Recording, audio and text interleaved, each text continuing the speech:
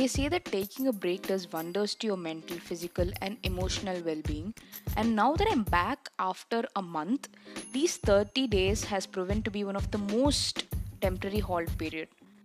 Breaks not only allow you to distance yourself from whatever you do, and with breaks, I refer to taking breaks in almost every sphere of life, be it your work, be it your extreme and aggressive workout schedule. Break from binge eating also applies. It allows you to look deeper into what you lack and encourages you to automatically have at least a minute for yourself. We're all too busy and occupied with what others are going through, and some don't even have the mindset to apply that same awareness that they put into someone else's lives. Remember that you matter too. Phew, that was a huge introduction. Welcome to another episode of the Tranquility Show. From this week onwards, I have decided to have solo podcasts for a few months as it really helps me to connect more with you, listeners, and also with myself. Before we slip into the episode, follow and spread the word about Tranquility Show on Spotify, Google Podcasts, and on Instagram.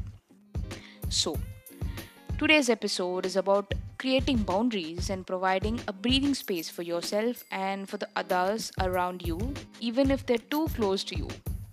I know it's such a basic and more often talked about one, but I think the less it gets talked about, the more people become anxious and insecure.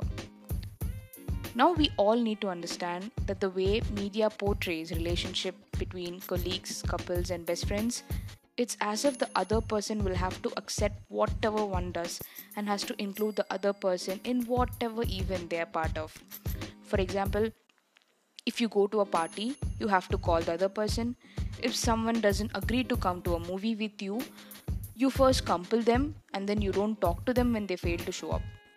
Seriously, is the other person a slave? I mean, I really understand if someone's special, be it a special friend or some other relationship that you maintain, their absence will be slightly upsetting for you. But in that case, it will be better if you try to openly communicate with them and understand the whys instead of just looking that from your own shoes. Now, let me tell you about 7 aspects of boundaries and how you can manifest and practice it in your real life.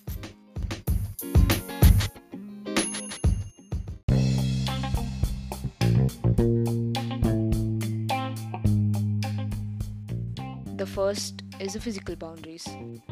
So, physical boundaries protect your space and body, your right to be touched and not to be touched, to have your own privacy, and to meet your own physical needs, such as resting or eating.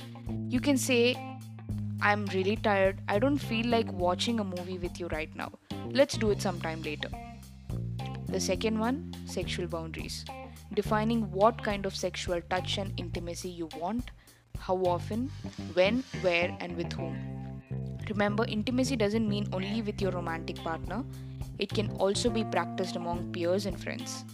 Asking for consent is a savior over here. Nothing can come close to being wise and asking for consent. Others are not your play toys. This doesn't apply to a friendly and funny fight with your loved ones. On a lighter note, you can do whatever you enjoy doing playfully. The third set of boundaries are emotional or mental boundaries. It's the right to have your own feelings and thoughts and to not have your feelings criticized or invalidated continuously. If someone criticizes you, it's important that you make a self audit and see if you haven't spoken or done anything offensive to the other person. Before reacting to a criticism, see if it's really constructive. If it's constructive, feel thankful that the other people who give those kind of criticism are people who genuinely care for you. For example, asking for consent. Like, I would like to bring up this topic for discussion. Would you like to listen to it? It can also be from your side. Like, you can say, I feel embarrassed and powerless when you scold me in front of your classmates. I'd like you to not do it any further. So, this is a safe way of conveying our emotions rather than being outright passive aggressive or rude. The fourth one is spiritual or religious boundaries. It's your right to believe in whatever you want, worship as you wish, and to practice your own spiritual or religious beliefs. It can include statements like, let me have some time to meditate before I'll sleep. I'll join you later. Or you can say, would you mind if I read a book before I stay in bed and watch a movie with you? I really can't miss my routine. So the fifth kind is the financial or material boundaries. It's the right that you have to spend your money as you choose, your right to not give your money if you don't want to, and the right to be paid by an employer. You can say, I'm on a budget, so I got my lunch from home and I won't be having anything during the interval today. You can say this while you hang out with your friends outside and when you're on a tight budget.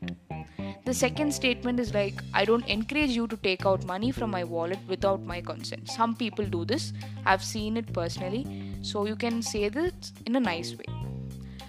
The sixth one is the time boundaries. It's about how you spend your time. They save you from agreeing to do things that you don't want to do. And you're not having people around who waste your time and not being overworked so often. For example, you can say, my evenings are for my self-care. I'll respond to your calls tomorrow. Hope you understand. And the next thing, hey, I don't want to watch this movie as I'm not into it and I won't be enjoying it as much as you do. We'll do something fun next time. Until then, guys, you can have fun. So this is a nice way of saying that time boundaries are really important and you can't be pleasing everybody that you come across, even if it's your closest friends. The seventh is the non-negotiable boundaries.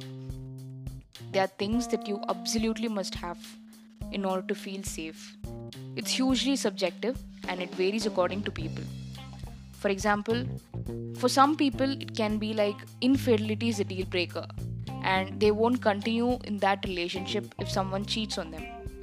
And for some it might be like if someone checks their phone without their knowledge, it's one of the biggest red flags to their relationship. So I just want to tell that setting boundaries early is very great for clearing out misunderstandings and high expectations between our relationship. As humans, we all make mistakes. Everybody has their flaws. So we sometimes need to understand that the world doesn't entirely revolve around us. You don't have to please anyone to make you likable. Just be honest, loving and authentic. The rest will take care of itself. If you realize that any of your boundaries are being violated, take some time to process it yourself without reacting immediately to the people concerned. You can instead get back to them later and tell them what made you hurt and why behaviors of certain kind won't be encouraged by you, even if you are always, or rather most of the time, happy-go-lucky and cheerful. Until then, have an amazing festive week, listeners. On that note, I would like to say that after listening to all these 7 sets of boundaries, we need to respect people of their choices when it comes to festivities like this. So, some choose to just have a good time with their family while others choose to purchase crackers of various kinds and they feel joy oozing out from their heart. So, every one of us are different, right? So, let's respect that and have an incredible Diwali this year. See you again.